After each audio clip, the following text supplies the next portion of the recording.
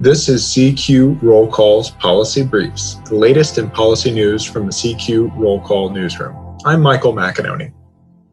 Census apportionment results are out, and there are some historic changes going on in the shifts in congressional power.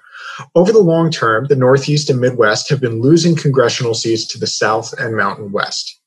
But there are some surprises this time around.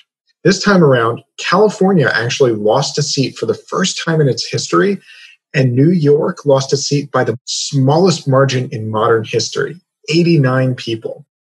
Now, there could be litigation over that lost seat, trying to find a way to get the census to come out with different numbers.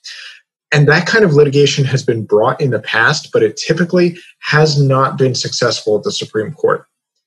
Now, what has already kicked into gear is the litigation over the redistricting process. The National Redistricting Action Fund, which is affiliated with the National Democratic Redistricting Committee, filed 3 lawsuits in Louisiana, Pennsylvania, and Minnesota, where state governments have split control. Now, these suits were filed for a very specific reason: to prevent deadlocks in the state court from having the state use the old maps for new elections in 2022.